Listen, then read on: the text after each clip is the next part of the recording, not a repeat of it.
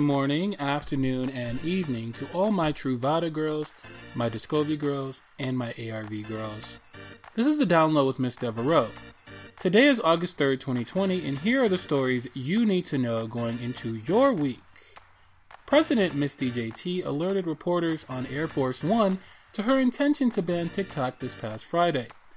That queen had all the white wannabe hip-hop dancers who make money off of black culture shook this past weekend. Miss DJT, the Treasury Department, and even members of both sides of the aisle in Congress have implied the dangers of Chinese ownership of a social media platform with deep penetration in the United States. Miss DJT in particular is concerned because she has never penetrated anything deeply in her entire life. Also, the TikTok kids registered in massive numbers to her Tulsa rally and then never showed up. So Miss DJT is clearly still mad as fuck about it. Alas, ByteDance, the Chinese company that owns TikTok, has said that no data for US users is stored in China.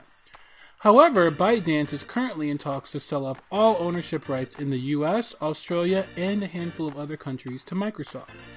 The prospective deal has caused Miss DJT to put a 45-day hold on the TikTok ban. Meanwhile, Mitch McConnell dismissed the Senate this past weekend without a vote on his recently conceived HEALS Act that takes away $400 a week from unemployed people. He also did not call a vote on the U.S. House-passed HEROES Act that retains the $600 per week federal unemployment supplement.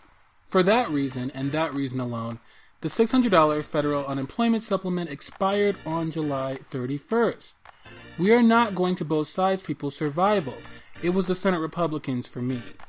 In a letter to all the Democratic and Republican leaders in Congress, more than 100 major company CEOs and COOs expressed the need for long-term relief for small businesses. The letter was initiated by the infamous both sides white man Howard Schultz, who is the former chairman of Starbucks. The letter was also signed by problematic white woman Sheryl Sandberg, the COO of Facebook. The Microsoft and Walmart CEOs also signed the letter. Now, all of this is ironic considering how Walmart and Starbucks have put so many small companies out of business.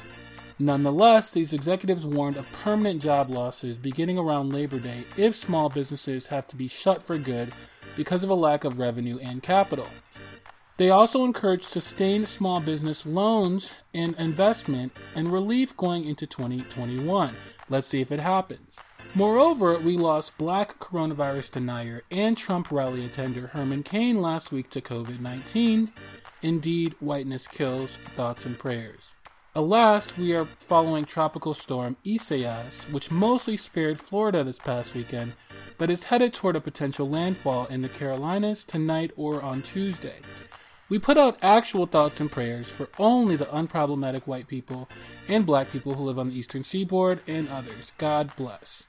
This has been your Download with Miss Devereaux. Remember to think of all men as dirty dick trade during the pandemic.